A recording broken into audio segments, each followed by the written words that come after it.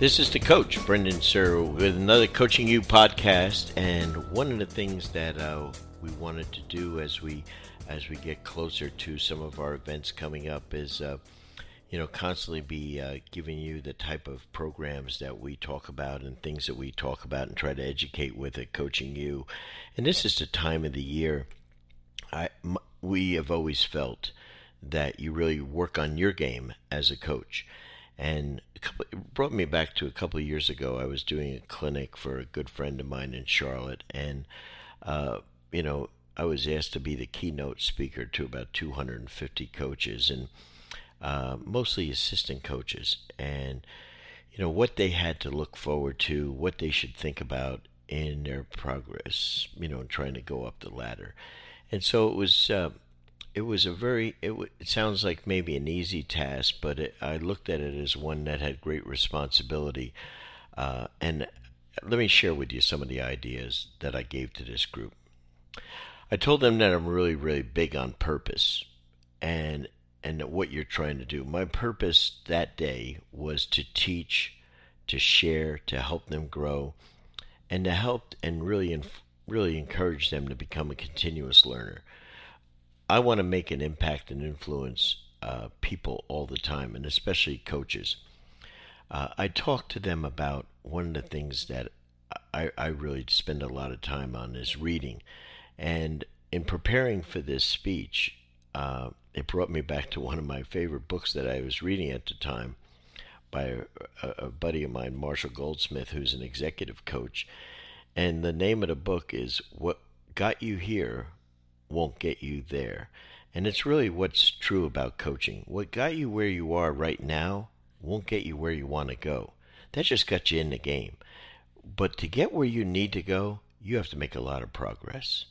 And I really encourage them about that. So as we go along, think about that. Another book I recommended at the time was Outliers by Malcolm Gladwell. A terrific book, and I think you enjoy it. And George Raveling, our great friend, has a reading section on his website, and I really encourage you to look at that. And George believes that you need to read one book a week, which I frankly am not able to do, but I read so many magazine articles and so much stuff on the internet.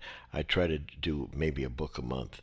But John Gordon, a dear friend, has probably 6, 7, 8 bestsellers now.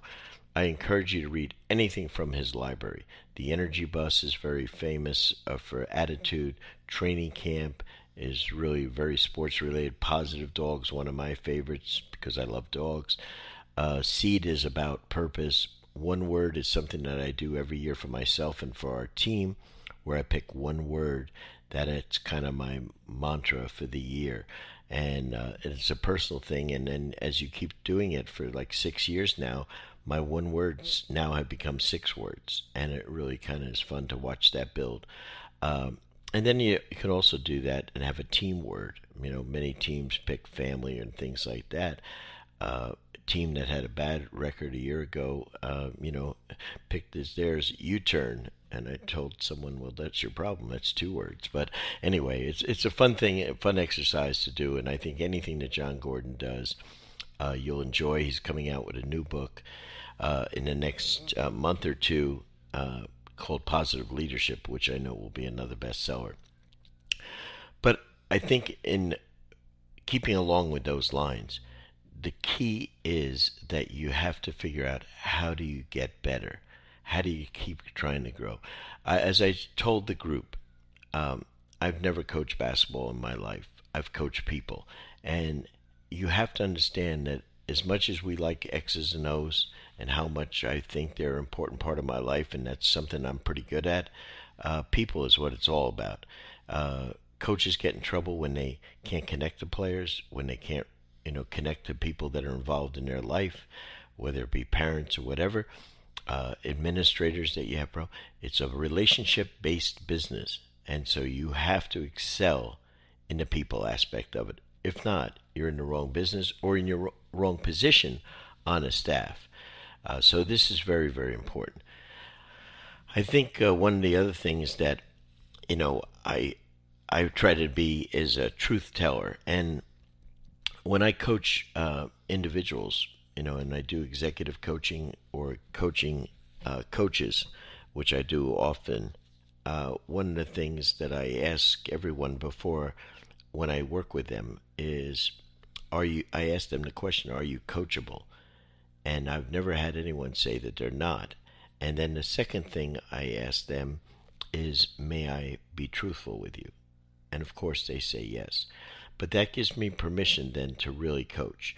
And you want to be involved with people that are going to tell you the truth. Not trying to hurt your feelings, but the only way you're going to progress is if you know what the truth is. How are people perceiving you? I think this is really important. Let me ask you some questions about that. I think as you're going along, especially now in the off season, you have to definitely, and before you start coaching next season, you have to ask yourself. I do this all the time to myself. The first thing is, why do you coach? You have to answer that, because this is, I think there's a very, very famous coach who I will not name, who is at one point, you can figure it out, had the most wins of any coach in college basketball. And after he retired, someone asked him, why would you like to coach again? And he said, yes. And the answer was, why? And I was waiting for this person to say, because I miss the kids. I miss being in the gym with these guys. I really love watching these guys grow. I love being part of a team, all those kind of things. His answer was shocking to me. He said, I want to see if my offense can beat the other guy's defense and if my defense can stop his offense. If that's the reason you're coaching, stop immediately, because it's not about you. It's about the players that play for you. And so if you're making this about yourself, then that's not why you're a leader. You're a leader when you are a leader in business, as a parent, or as a coach. It stops being about you. It's about the child. It's about your players. It's about the people that work for you in business. So this is a really critical thing. You have to know why you coach. Many years ago, there was a head coach of Rutgers, Mike Rice, who's a terrific X and O and a terrific teacher. But he ran into some problems because of the way he treated his players, very abusively. And he got fired because of it. And one of the things that I talked to Mike about subsequently in trying to help him was, I asked him why he coached. And until he finally figured out that it was about the kids, he was stuck. And now he's an excellent high school coach who just won the state championship in New Jersey. And he's coaching for the right reasons now. But it took him a terrible lesson to go through to have to learn that. So don't forget why you're coaching. One of the things that when we talk about, the way you're perceived, I think it's so important that we never as coaches think about how those kids are receiving our coaching. And I think this is something that's really, I never thought about it till frankly a few years ago. And I played in high school for a great, great coach in UB Brown, and then worked in the NBA with him, and he was very demanding on guys. And what I think, you think about afterwards is, I sat there on the edge of my seat in awe of him teaching, but I don't know how those players were taking and receiving it. I don't think they were in awe a lot of times, because he was chewing their ass out something awful. And I think that, whether it's, I think it's so important that you put yourself in their spot. And I think one of the things that you must do is to say, is this style working? And also, to coin another phrase, would you want your son or daughter to play for you? And if I had a very, very famous Hall of Fame coach that I was working with, and after a practice one day, I said, would you go and coach your son like that? And he looked at me and he says, F, no. And I said, very appropriately, I said, exactly. Why would you coach my son that way? and he startled him, and he totally changed his style because he never looked at it like that. He had been coached like that as a player, and he was fine with it. But you know what? Not You have to understand, in coaching, every player you must coach differently. And if you don't grasp that and understand that understand that some kids can take hard coaching, some guys can't. And so you really have to, think about that when you're putting your style together. Okay, let me give you some ideas. What the best coaches do better than anyone else. And I thought these were some really good tips. The best coaches in any sport have high energy level, great enthusiasm, great passion for what they're doing. Number two, they're incredibly determined. They're mentally tough. They're able to handle adversity. I used to always tell a story about this dog that we had named Charlie. And Charlie was a great mixed beagle. And, he was quite a large fellow, to put it mildly, very overweight dog. And we had, 5 or 6 Jack Russells around the house, and Charlie was not exactly able to keep up with them, but he tried like heck. And Charlie, I used to always say to people, would, love sports, also loved some of the shows that I liked to watch on TV. And we would sit on the couch and watch games, and all of a sudden, but every day in our home in Florida, what happened was the doorbell rang minimum once a day while he and I were on the couch. And old Charlie would just fall off the couch kind of forward, and he would run or waddle towards the front door as fast as he could.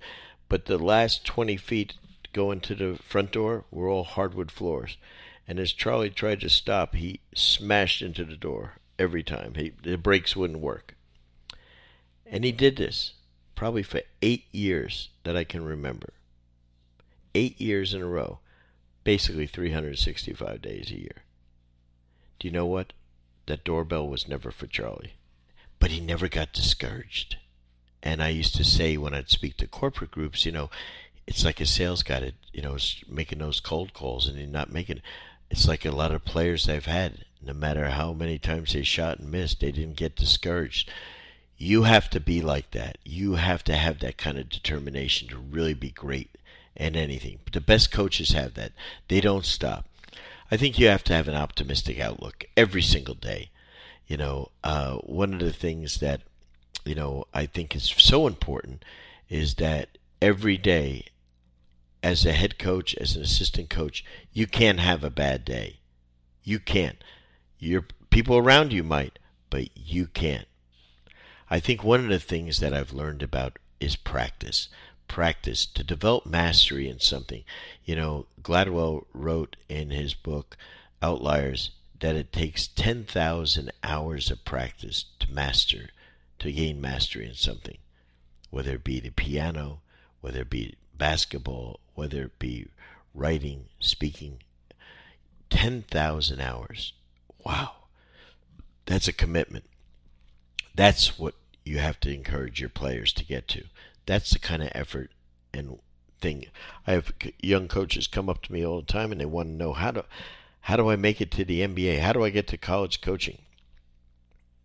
And when I tell them how I started and how I had to work at 10 camps a summer, driving all over the eastern and southern United States, making $75 to $100 a week, 6 and 7 day camps. Yeah, well, what's a faster way to do it? No, that's the way I did it. That's the way I grew. That's how I learned to coach. And so that's just what worked for me. If you get a shortcut, you're probably not prepared. You can get there through shortcuts, but you're probably not going to be ready. Another thing I want to emphasize to you is that, and this is really critical for coaches, is that you got to love all of your players. And that's a hard thing a lot of times, but you have to, because if you don't, that player will see right through that. They're very street smart, and so you have to understand that if they can tell, they can sense if you don't love them. I believe not in tough love, but in love tough. You have to love someone first before you can be tough with them. So I encourage you to try it that way. But coaching, leadership, parenting, it's the same skill set. And so coaching is really about helping people. Coaching is about taking people where they can't take themselves. That's why they need you, because you can help them get to where they want to go. Assistant coaches, okay, that's the majority of coaches that there are in the world are assistants. There's one head coach, and in the NBA there's 4, 5, 6, 7 assistants. College there's 4, 5 assistants. Football, you have 14, 15 assistants to one head coach. As an assistant coach, you have to stay in the present. The best job that you have is the one you have now. And really, I can't emphasize that. Don't go politicking and don't go looking for another job. Work the hell out of the job you have. Be loyal to the person that you're working for. Become an expert at some part of the game. If you're in basketball, become an expert at defense. Offensive sets, zone offense, zone defense. Gain some expertise. I don't care if it's baseline, out of bounds play, really become good at something. Player development. If you're a college coach, one of the things, if you really want to advance in a college game, you got to be a great recruiter. You got to figure out how to become one. If you don't have a good personality and you don't enjoy being around people, then you shouldn't be a college coach. It's about recruiting. The talent that you have will determine how good a coach you're going to be. On the bench, as an assistant coach, there's 2 things. I've worked with guys before that are highly emotional on the bench, screaming, yelling on every play. They're screaming before the kids can even get the ball out of their hands. I heard something terrific a few years ago from Kevin Eastman, and he said, when you're on the bench as an assistant, there's 2 things you can do. You can be emotional, and you can be in an evaluation mode. 10% should be emotion. 90% should be evaluation. Find something that you can help your head coach with. And don't have any personal agendas. You work for the head coach and that school. And you work and serve the players. They don't serve you. Okay, you need to have one united voice. This is so critical as an assistant coach. Nothing can be negative out of your mouth. You have to be very positive, and if the head coach says this is the way we're doing it, you can't say, well, this is what he wants to do, but I don't agree with it. You have to all come out of there with a united voice, and that is very, very critical for the way you're going to be as a staff. I talked about before, you can't have a bad day, bad practice, bad game. You always have to be up. You can't complain.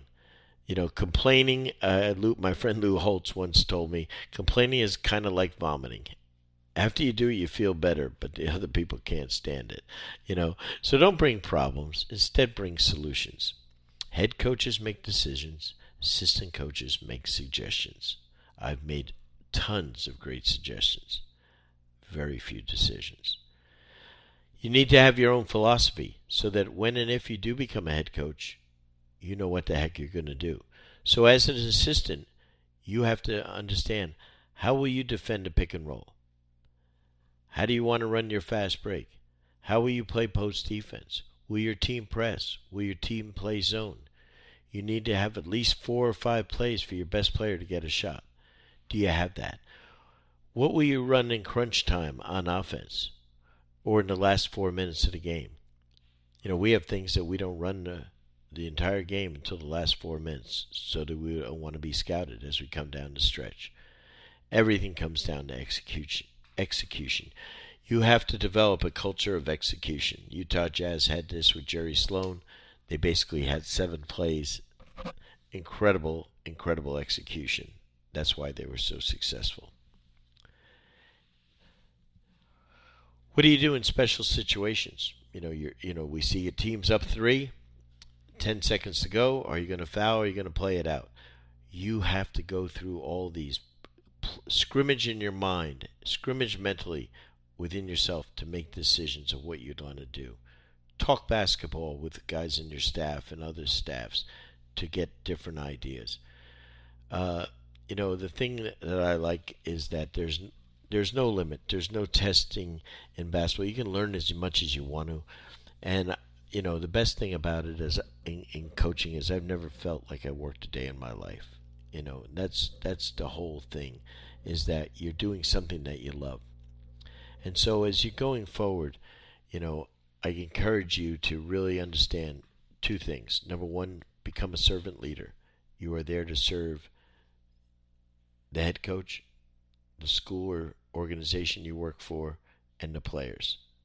No two ways. If you are not a servant leader, you need to become one. The other thing, continuous learner. Never, ever stop learning. I am on a journey of mastery to get better at coaching. I am not even close. So I've been working at this for 40 plus years, and I've got to keep going. I'm getting better, though, but I got to keep working. And I'm more excited than ever to keep learning. That's one of the reasons that we have Coaching You. I want to learn. We had a philosophy, Kevin and I, when we started this, that we wouldn't have anyone speak that we didn't feel we could learn from. A little bit selfish, but you know what? We own the business, so we could. And so that's really been one of the things. So anyone that you pretty much see or hear speak for us, whether you're in person or the videos you buy, I think you're going to see those are people that we respect, that we felt we could really learn from. Those men or women are terrific teachers, and we wanted to learn from them. So you have a big spring and summer coming up. I want you to take advantage of it. In about 7-8 days in Fort Worth, you're going to have an opportunity for a one-day event. Our first one we've ever had with Coaching You. It's going to be at Texas Wesleyan University. I think you're going to love it. General admission, only $77. No excuse why you can't, come for that. If you want all the videos and your school can pay for them, or you can afford it, $197 for the videos and a courtside seat. So it's a great opportunity. 6 terrific speakers. I think you're going to have a great day of learning. I'm looking forward to hearing all the people that we have on the staff there. And then, of course, in July, our big mega events in Orlando, July 5 and 6 at Lake Highland Prep, downtown Orlando.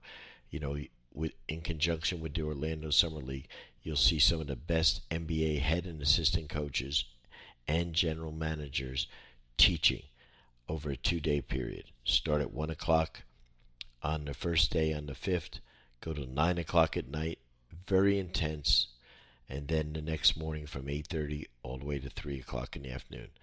Fabulous. This has proved to be the test of time for 9 years as a way to learn.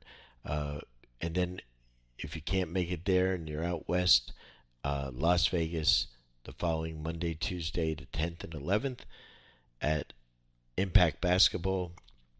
Joe Abunassar's great facility where all the NBA players train. You'll see players that are coaches, that are in the Las Vegas NBA Summer League, of which we have 24 NBA teams. You'll see some of the best and brightest head and assistant coaches there.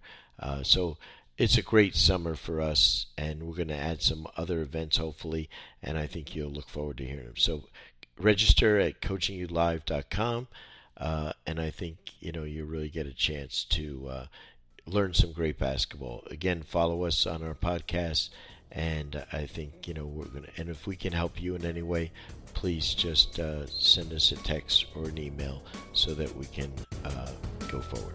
Look forward to talking to you the next time. This is the coach, Brendan Suhr.